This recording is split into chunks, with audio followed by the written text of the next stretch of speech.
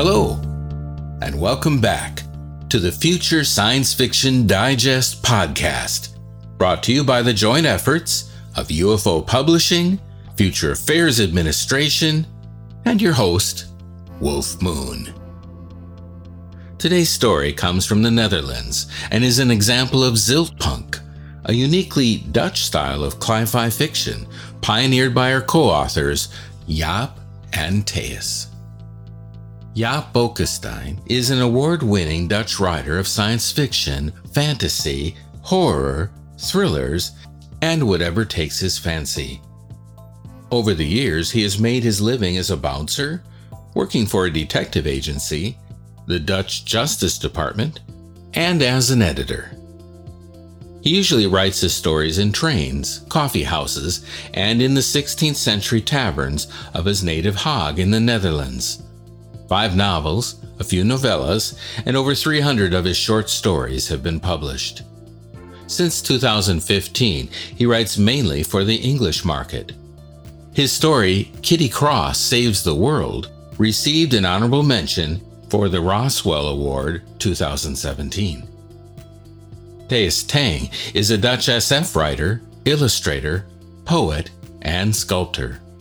Saddled with the quite unpronounceable name of Thijs van Ebenhorst Tangbergen, he shortened that to Thijs Tang to leave room for exploding spaceships or clever steampunk ladies on the covers of his novels. In his own language, he has written about everything from radio plays to hefty fantasy trilogies. To date, he sold some 35 stories in the English language and 2 children's books, The Emerald Boy and When the Night God Knows Your Name. The SF novel Phaedra, Alastor 824, set in the universe of Jack Vance, will be published in 2019 by Spatterlight Press. As a sculptor, his most heartfelt wish is a Star Wars laser cannon to carve mountains or one of the lesser Jupiter moons. Thijs Tang is, with Jaap Boekestein, one of the founders of Ziltpunk, optimistic climate fiction set in a decidedly Dutch future with mile-high dikes, hurricane herders, and mangrove islands in front of the coast. Remember, you can always read this and other stories on our website at www.future-sf.com. Enjoy this tale, and tune in again in April for the podcast of Beth Cato's The Peculiar Gravity of Home. And now, our story, narrated by Wolf Moon.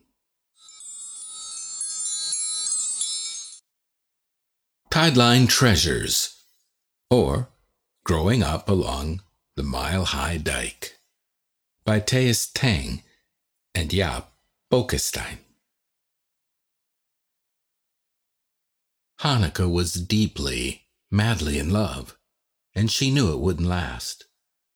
Only 8 more months, 12 at most. She blinked her magnification on and zoomed in on her partner. Sunburned, sea-weathered, handsome Harbin, her Harbin, was strolling down the tideline, crows taking to the air at every step, cawing their protest.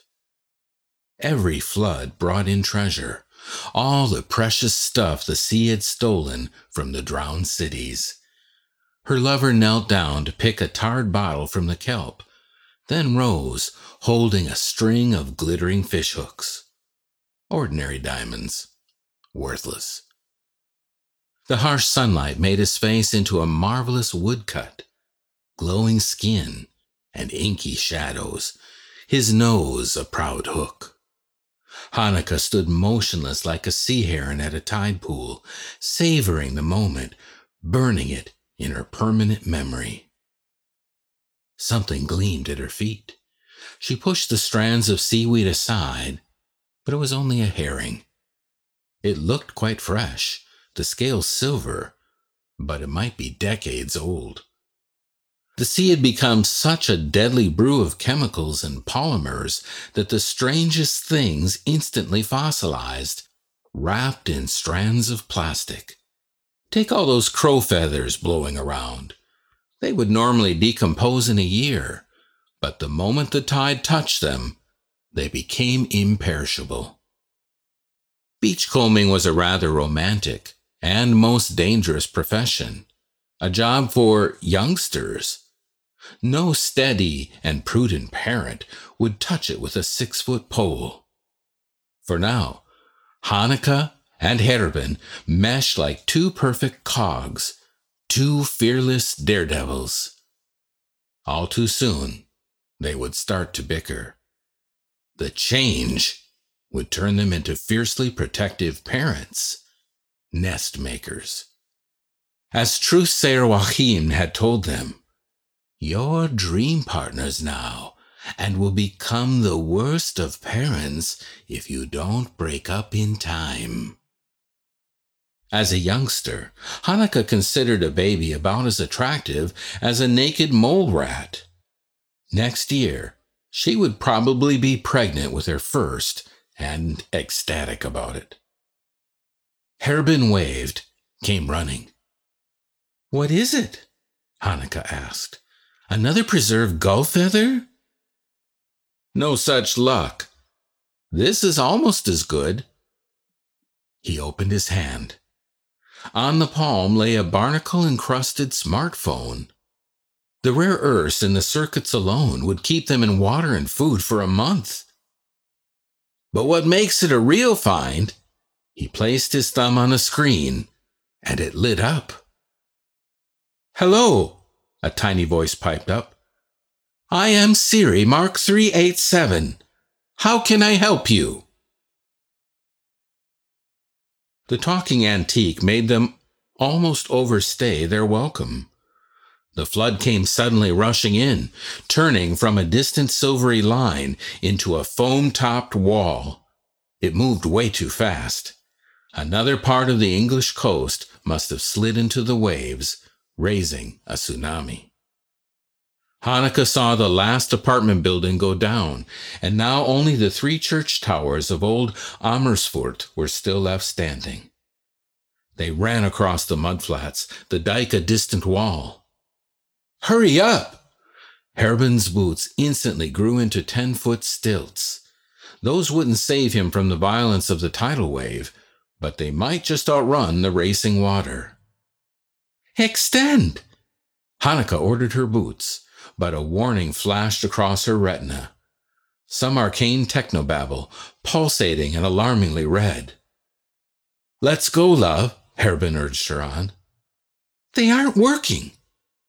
In the distance she could hear the wave, like the muted roar of a colony of sea lions. Herben didn't even curse. He just bowed down, grabbed her arm, and hoisted her on his shoulders. "Hold on!" "Drop me, you crowbrain. We'll both drown." "I'd rather drown with you than leave you behind."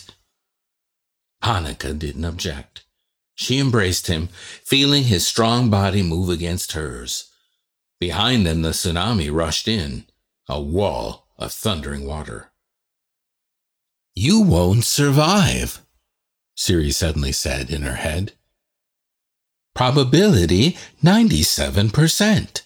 Now I don't fancy spending another 50 years on the bottom of the sea." "So?" Hanneke felt a darkening of her spirit, a fatal drop in her life force. The last series had been infallible AIs. In the decade before, the programs had learned to lie. "You may order me to save your life, even if you two aren't my true owners." "Do it!" She didn't ask for the price. Beggars can't be choosers. A pause, then. "The truth-sayers state that they can lift you out before the wave hits." A gray drone dropped from the sky, dangled a rope. It was made of braided gecko string, 100 times as sticky as a spider web. It curled around them, adhering to their beachcomber suits, their bare arms. A sickening lurch, and then they rose. Not a heartbeat too soon. The waters thundered past, with the tips of Herben's stilts trailing through the foam. The dike expanded, rose, until it seemed to touch the sky. According to the ever-unreliable Allnet, the dike had been built long ago to stop the rising water and the onslaught of hurricanes. But Hanukkah suspected it had more to do with keeping the outer dikers on the seaside, away from the inland paradise of Earth's true rulers. 1 mile high, the dike was encrusted with an immense shanty town, bubbles of metallic glass or foam titanium, windmills and gardens with melons and spiky cactus trees. The lowest part belonged to the youngsters, beachcombers, tinkerers, artists, performers, the people who lived. All right, there was also plenty of dying, but that just added spice to life.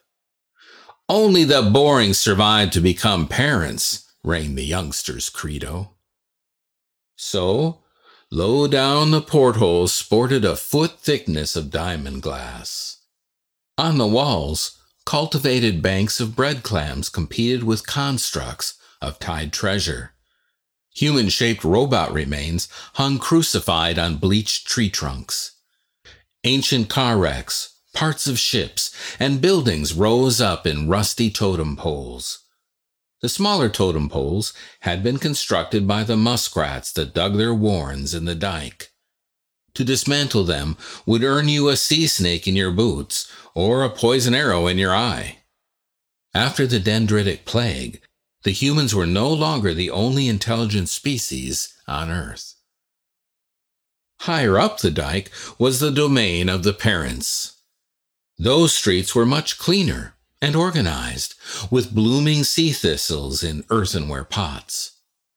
Behind the windows, colorful paper lanterns shone, indicating how many children that particular family was blessed with.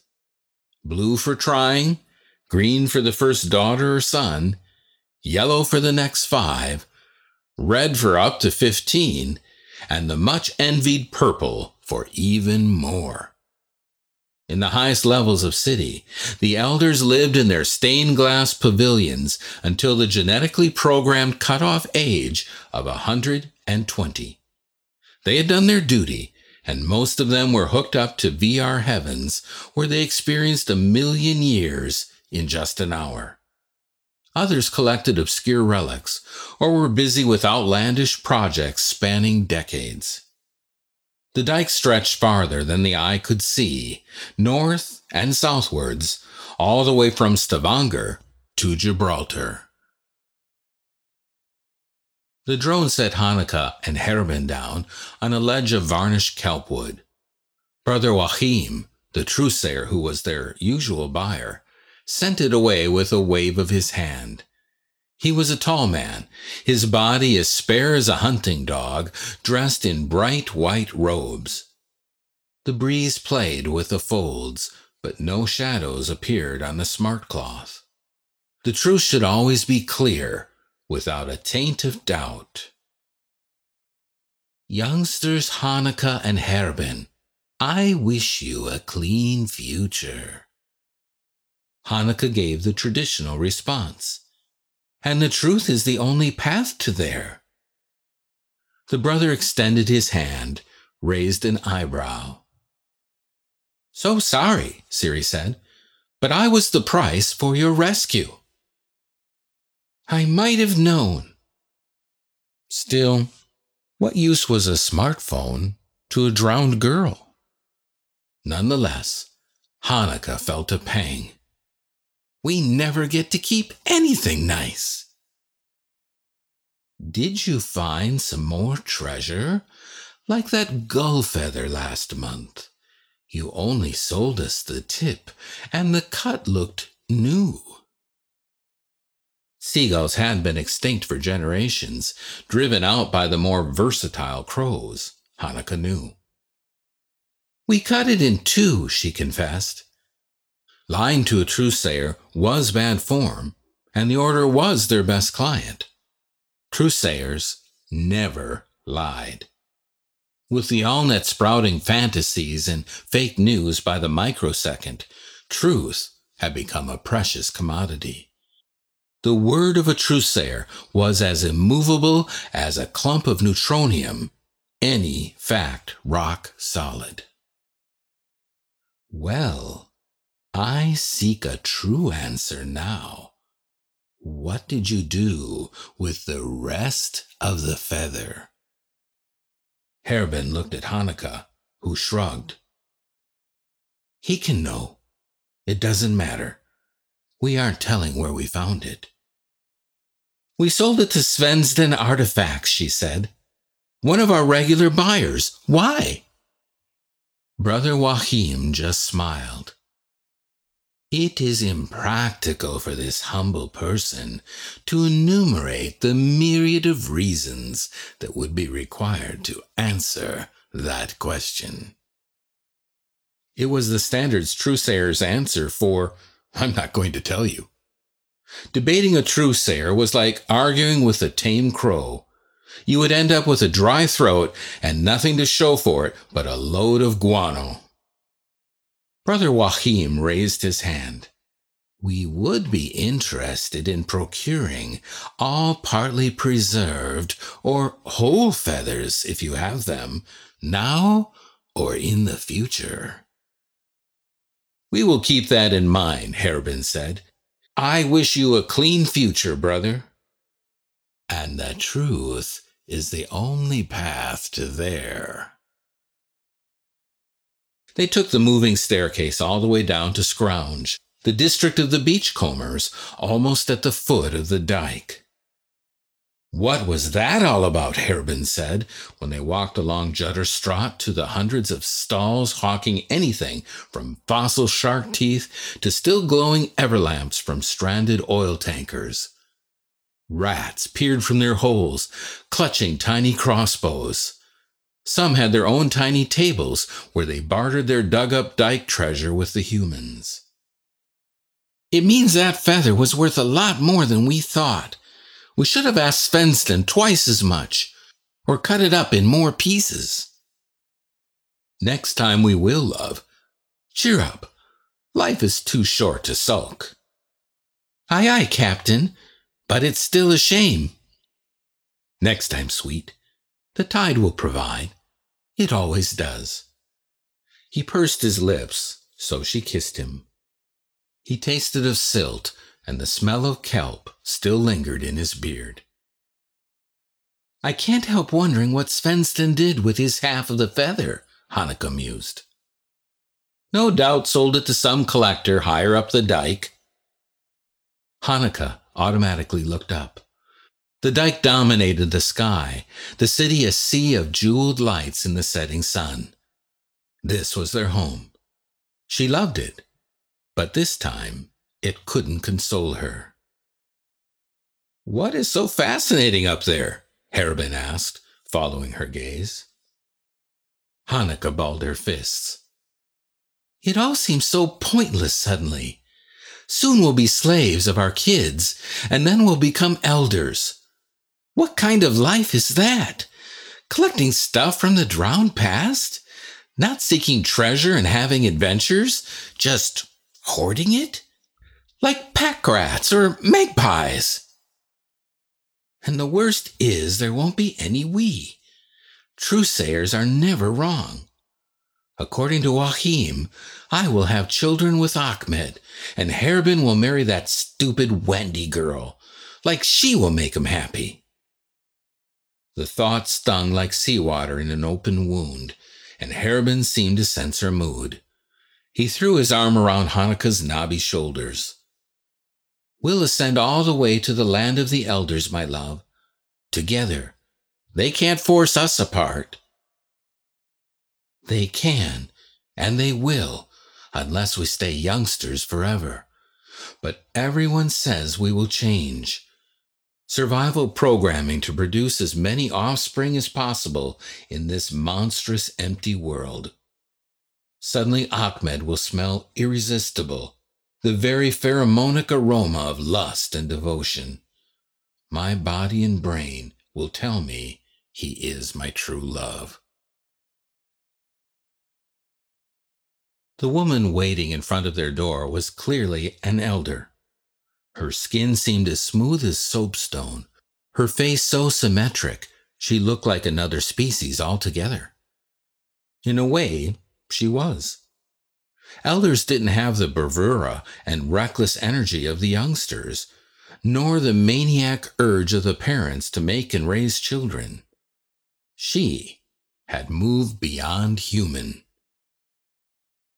"Business," whispered Hanukkah. "I'm sure of it." "Everything with you is business," Harbin said from the corner of his mouth. "Not everything." She squeezed his hand, then stroked his cheek just to let him know he was wrong. Maybe the elder woman didn't approve of such blatant youngster behavior, but it was impossible to tell. Her face stayed an unreadable mask, deep in the uncanny valley. "I am full academician Krupina," she introduced herself. "Professor of Historical Cryptozoology of the Lysenko Institute." "Pina? How many children is that in Russian?" Hanukkah asked. Parents put the number of children behind their name. One day she would be Hanukkah 2, and maybe all the way up to Hanukkah 20. Elders kept their parent name as a badge of honor to show they had done their duty to society. "No, Krupina is my family name. In my youth, you got your surname from your parents, not this modern foolishness." Even Hanukkah's great-grandparents had used number names. A family name was something from way back, history so unreliable it was nothing but myth. If this woman was speaking the truth, she was truly ancient. Maybe old enough to have seen the world behind the dike, before it was closed off forever. Or maybe she was just untruthing, fake fancying like the Allnet. According to the Allnet, the world behind the dike was an idyllic paradise with calm lakes and glorious cities. The next day, the Allnet told you it was a devastated wasteland or a strange crystalline AI world. "What can we do for you, Elder Krupina?" Harbin asked. From her mantle, the old woman took out half of the white feather Hanukkah and Harbin had sold to Svensson Artifacts, missing tip and all. "I want you to bring to me the place where you found this feather. Exactly the same place." Hanukkah and Harbin looked at each other. "Business," they mouthed silently. At low tide, the waters retreated all the way to the Lost Coast cities, leaving mudlands in its wake. You could walk the whole distance on stilts, although it would take you days, or use a delta wing. Both had their disadvantages. A hurricane would tear your wing to tatters, pelt you with hailstones the size of stork eggs. Tsunamis and lesser flood waves were also frequent. The stilts could lift you over the waves of a normal 7-meter tide, but not above those incoming water hills.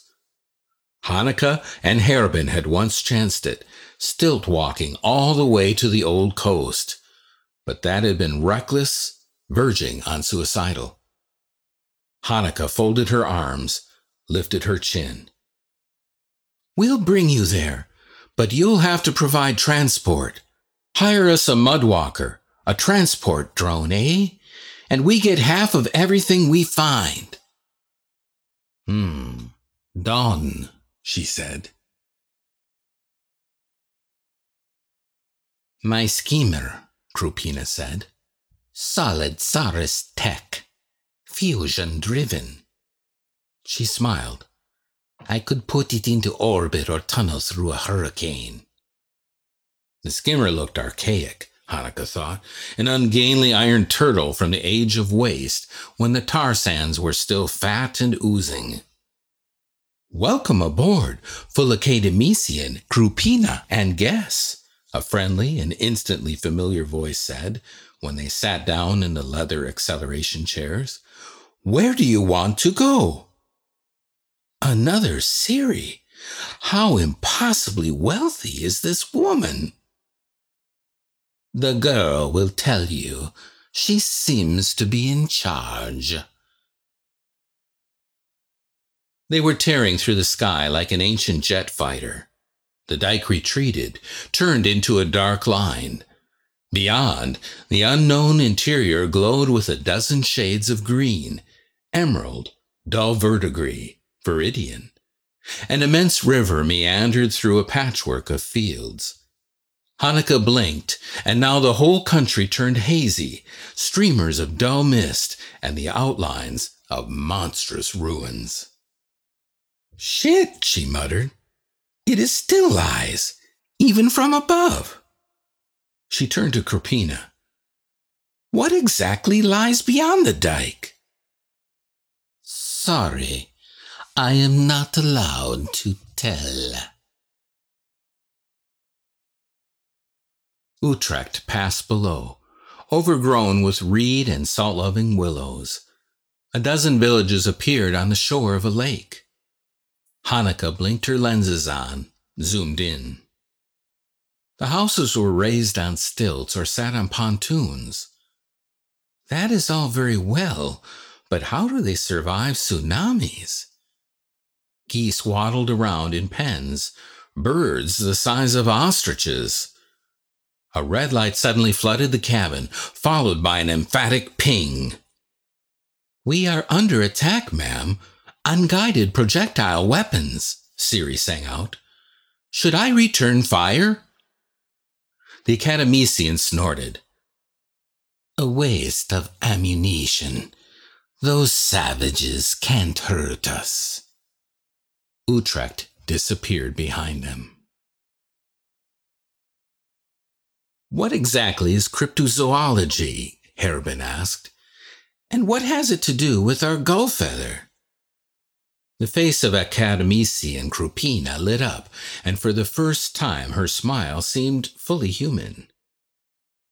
"It is the science of hidden animals.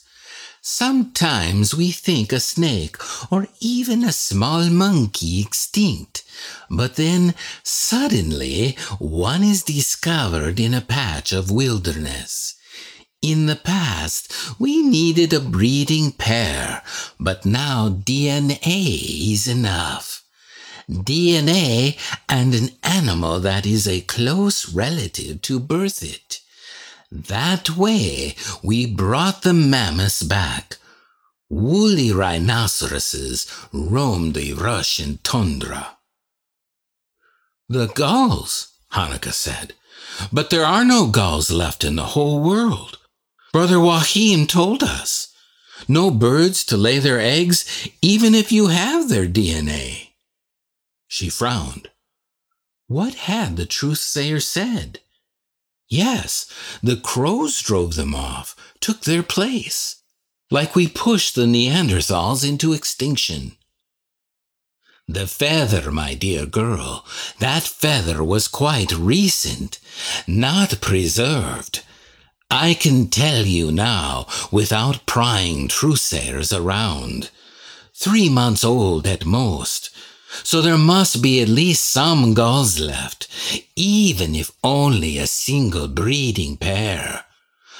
All I need is a fertilized egg or a living seagull. Cloning is easy." She nodded. "Give me the cheek and the bird will surely become a Russian patriot, fighting for our glorious motherland." Hanukkah frowned. "A patriot? A bird a good citizen?" "Oh, according to the rumors, the seagulls that survived the extinction were quite smart. As intelligent as chimpanzees." She folded her hands, nodded.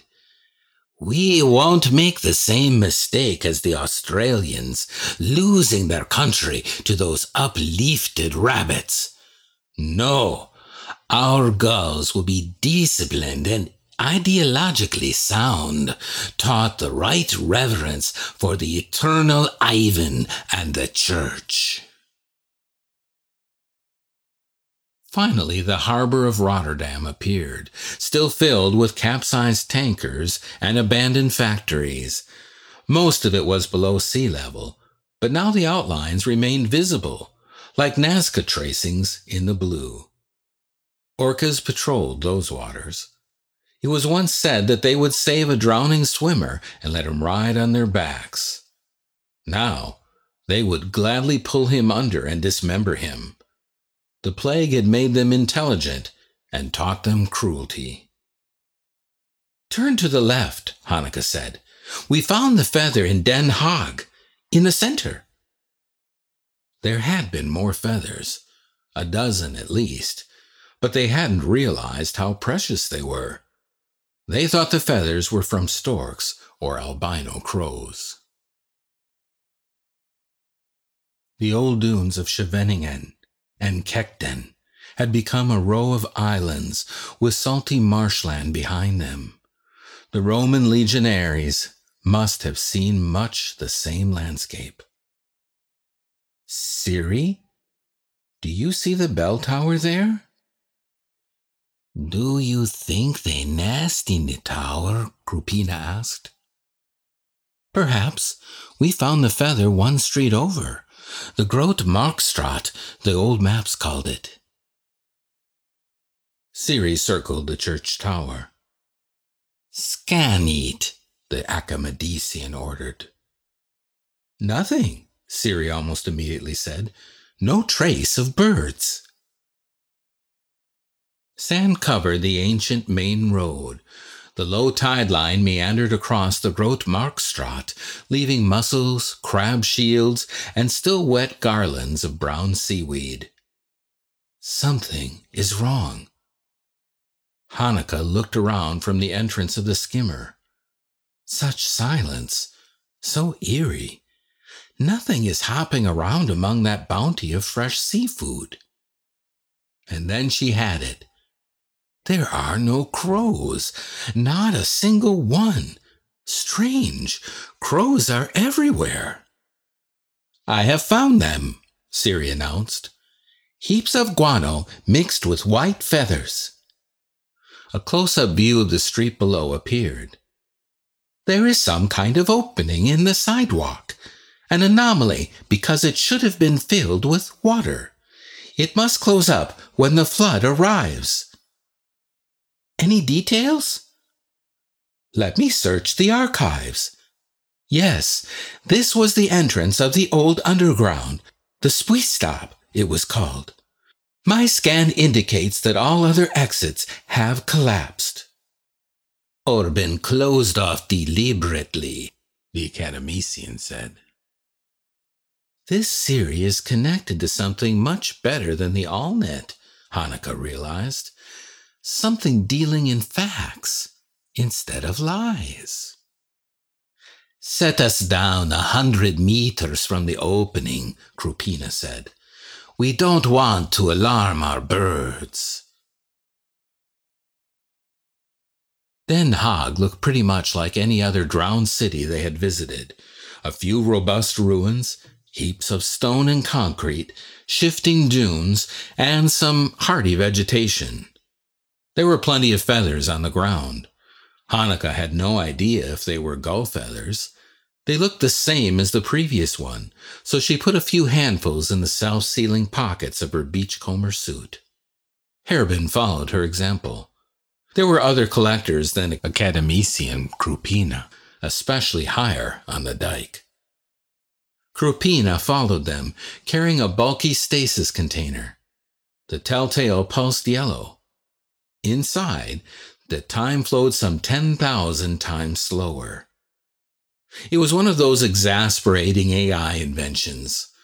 Asked about the principle, the program had replied, Sit down and I'll explain. I hope you have 500,000 years? Any movement, Siri? Krupina asked. Still no signs of life on the scans? Negative. I would surmise the seagulls established their colony underground. I am not sure. The foundations of those smart cities are almost impossible to scan. Too many corrupted data streams in the conduit still. I am scanning passively, and even then my defense programs are edging into overload. Then we'll have to do this the old-fashioned way. She turned to Hanukkah and Harbin. Time to earn your pay, youngsters. I'll let you down that hole on a line. You signal me the moment you find any seagulls there. And don't forget to get me my eggs. Harbin looked at the opening in the weathered concrete wall, and Hanukkah knew exactly what he was thinking. No doubt there had been glass doors and all kind of signs once, but the centuries, tides, and weather had removed every last trace of a staircase. A death trap. Can't you use a drone first? You heard Siri. Corrupted data streams full of mutated viruses and hungry malware. Anything artificial will be contaminated in milliseconds. If I let Siri engage, we'll lose our flight back. We will do it, Hanukkah said, pulling Harbin with her. We go down, love. Get those eggs, and we will become the richest, most famous beachcombers of the dike. Standing here waving our hands won't help. I knew I could count on you, Hanukkah. Siri, a cable. The ship fired a thin cable, which landed precisely at the feet of the two beachcombers. Self-healing spider silk with a graphene core, Hanukkah diagnosed the make. It could carry their weight 1,000-fold and would not be cut through by any sharp edges. She grabbed the cable and attached it to Harbin's and her own suit. She next lifted the stasis container and handed it to Harbin, who snorted, then offered her a big grin. You only brought me along to carry your things. It was an old joke between them.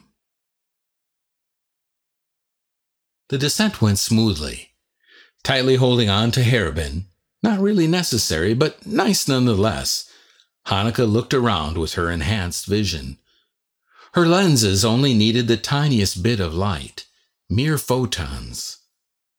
The rough walls were covered with guano. There had definitely been birds in this tunnel, and for a long time, too. The smell almost made her gag until she dialed her olfactory receptors down. It was at least 10 meters to the ground, but finally their feet touched the sand heaps at the bottom. The cable in her hand instantly became smooth, almost frictionless. The message was clear. You'll only get to climb back with the prize. She looked around, let her lenses gather the light. They stood in a huge artificial cavern. At one end, the tunnel continued. At the other, the ceiling had caved in. The nest started a mere 5 meters down the tunnel. Clever constructs of seaweed and other materials. And there were eggs laying in those nests. Dozens of them. But there were far more seagulls. Hundreds of seagulls nestled everywhere in the cave, perched on ledges, peeping from holes in the walls. Hanukkah had looked up images of seagulls, but clearly the Allnet had been fibbing again. These are so much bigger. A wingspan of at least 6 feet, beaks like daggers, and cold, calculating eyes. We found the eggs, Harbin whispered into the very low-tech intercom woven into the line. And seagulls. Excellent. Fill the container. I will pull you up when it's full. I don't know if they will let us. The birds are huge, and they don't look friendly. We need those eggs. Mother Russia needs these eggs. Do it, youngsters, and I will let Siri pull you up. Hanukkah had a horrible sense of déjà vu. That story her mother had read to her at bedtime. "Ha ha! Hand me the lamp and I'll pull you up," the false uncle had told Aladdin. Test it. Get us out before they attack. We will try something different. A sigh was audible on the intercom, and something fist-sized tumbled down the hole in the ceiling. Beachcombers liked to display their finds, the things that they didn't sell anyway. It was a boast. Look what I pulled from the waves. But some displays had been more public-spirited. Take care. These fake lobsters are smart minds, and that is a gas grenade, and this petrified blob. So Hanukkah instantly recognized the gas grenade rolling towards them. Good old reliable tech. Nothing but a tube filled with some deadly concoction. She only needs the eggs. She will kill all the seagulls and us. Two perfect cogs meshing. Harbin dived for the grenade. Hanukkah yanked open the stasis container. The gas grenade flew through the air once more, landed in the container, and Hanukkah slammed the lid shut. All in 3 seconds flat. One seagull shrieked. Over 100 other gulls answered. The noise was deafening. We have spooked them. They're going to attack. The first bird spread her wings, and after a little hop, it swooped down from its ledge. Half a second later, all the other gulls followed. They all flew up to the exit. So, they know quite well what a gas grenade is. Who really attacked them? It only took a handful of seconds. A body tumbled down, slammed into the sand. It had been pecked to the bones and was scarcely recognizable as human. All those huge yellow beaks, each as sharp as a dagger. Hanukkah shuddered. The biggest bird landed in front of them, walked to a nest, and tugged it all the way to Hanukkah's feet. He paused, drew the double circle of the truth-sayers in the sand with his beak. The message was unmistakable. Take them to the dike. Bring our eggs to the truth-sayers. Siri? Hanukkah said. We got the eggs. Pull us up. Right. Only hoist them up when they have the eggs Academician Krupina ordered. You have the eggs. Hanukkah and Harbin took hold of the cable, tugged. The moment of truth. Their hand palms instantly adhered, and they rose into the daylight. We have feathers, Hanukkah declared. All the feathers you could want. You have something more, Brother Joachim stated. Oh yes, a nest with 2 eggs. I think you truth-sayers want them as much as the Academician did.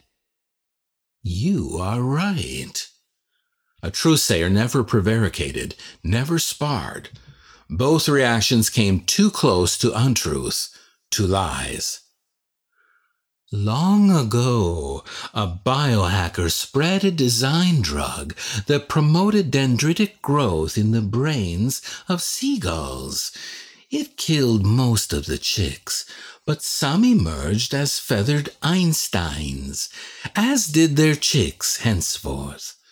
Our rulers tried a dozen methods to eliminate the threat, and sea crows proved to be the most efficient solution.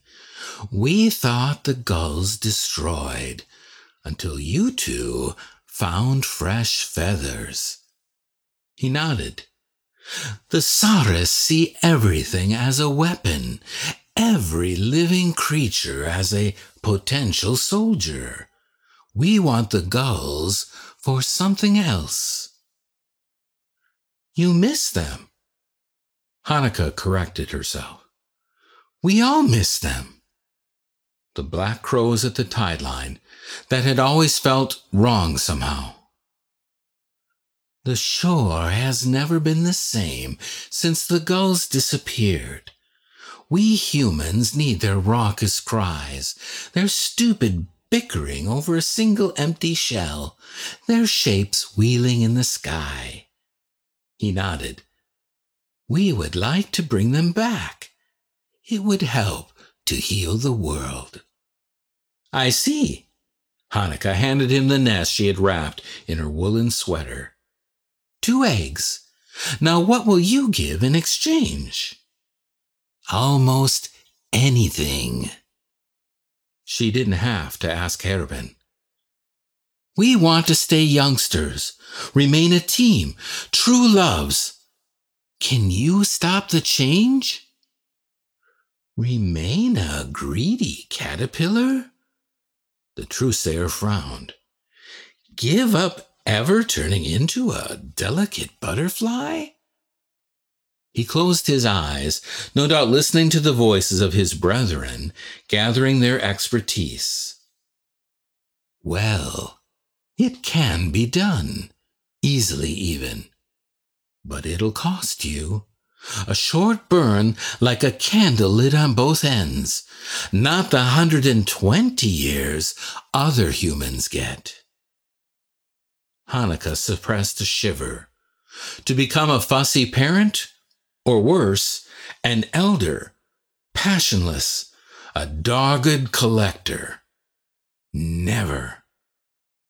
"Exactly how long would such a short burn last?" Harbin inquired. 60 years, Brother Joachim answered. "Perhaps even 80?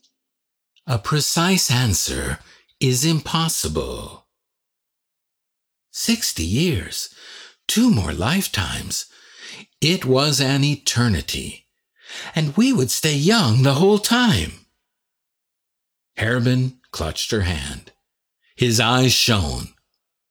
"We will take it." 2 years later, Joachim walked along the tide line. Gulls wheeled in the sky, sat on the beach posts, surveyed their kingdom. Most of the crows were gone, pushed across the dike into the unknown interior. A gull landed at his feet. It was albatross-sized.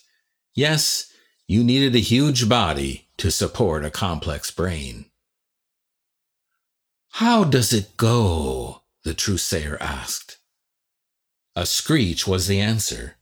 It took Joachim 2-3 seconds to translate it. The language of gulls was highly compressed. "We nestle on the whole dike, from Riga to Gibraltar. The crows fear us. The orcas no longer see a floating seagull as legitimate prey." Good. Humankind had barely survived the 6th extinction. Many animals had become intelligent when the dendritic hack jumped species. The crows, the muskrats, the rabbits, and the orcas. The humans had become a minority and they needed all the allies they could get. In the distance, he saw 2 beachcombers striding along the tide line, moving like storks on their red stilts. He blinked his lenses on and zoomed in. Yes, those were his charges, forever children now. Their laughter mingled with the screeches of the wheeling gulls, and Joachim felt an answering smile tugging at the corners of his lips. All was well with the world. This story has been Tideline Treasures, copyright 2019 by Jaap Boekestein and Thijs Tang. This audio production is copyright 2019 by Future Science Fiction Digest. To read this and many other stories, visit our website at future-sf.com. To be first to know when new issues and podcasts are released, as well as exciting giveaways, sign up for notification. Thanks for listening.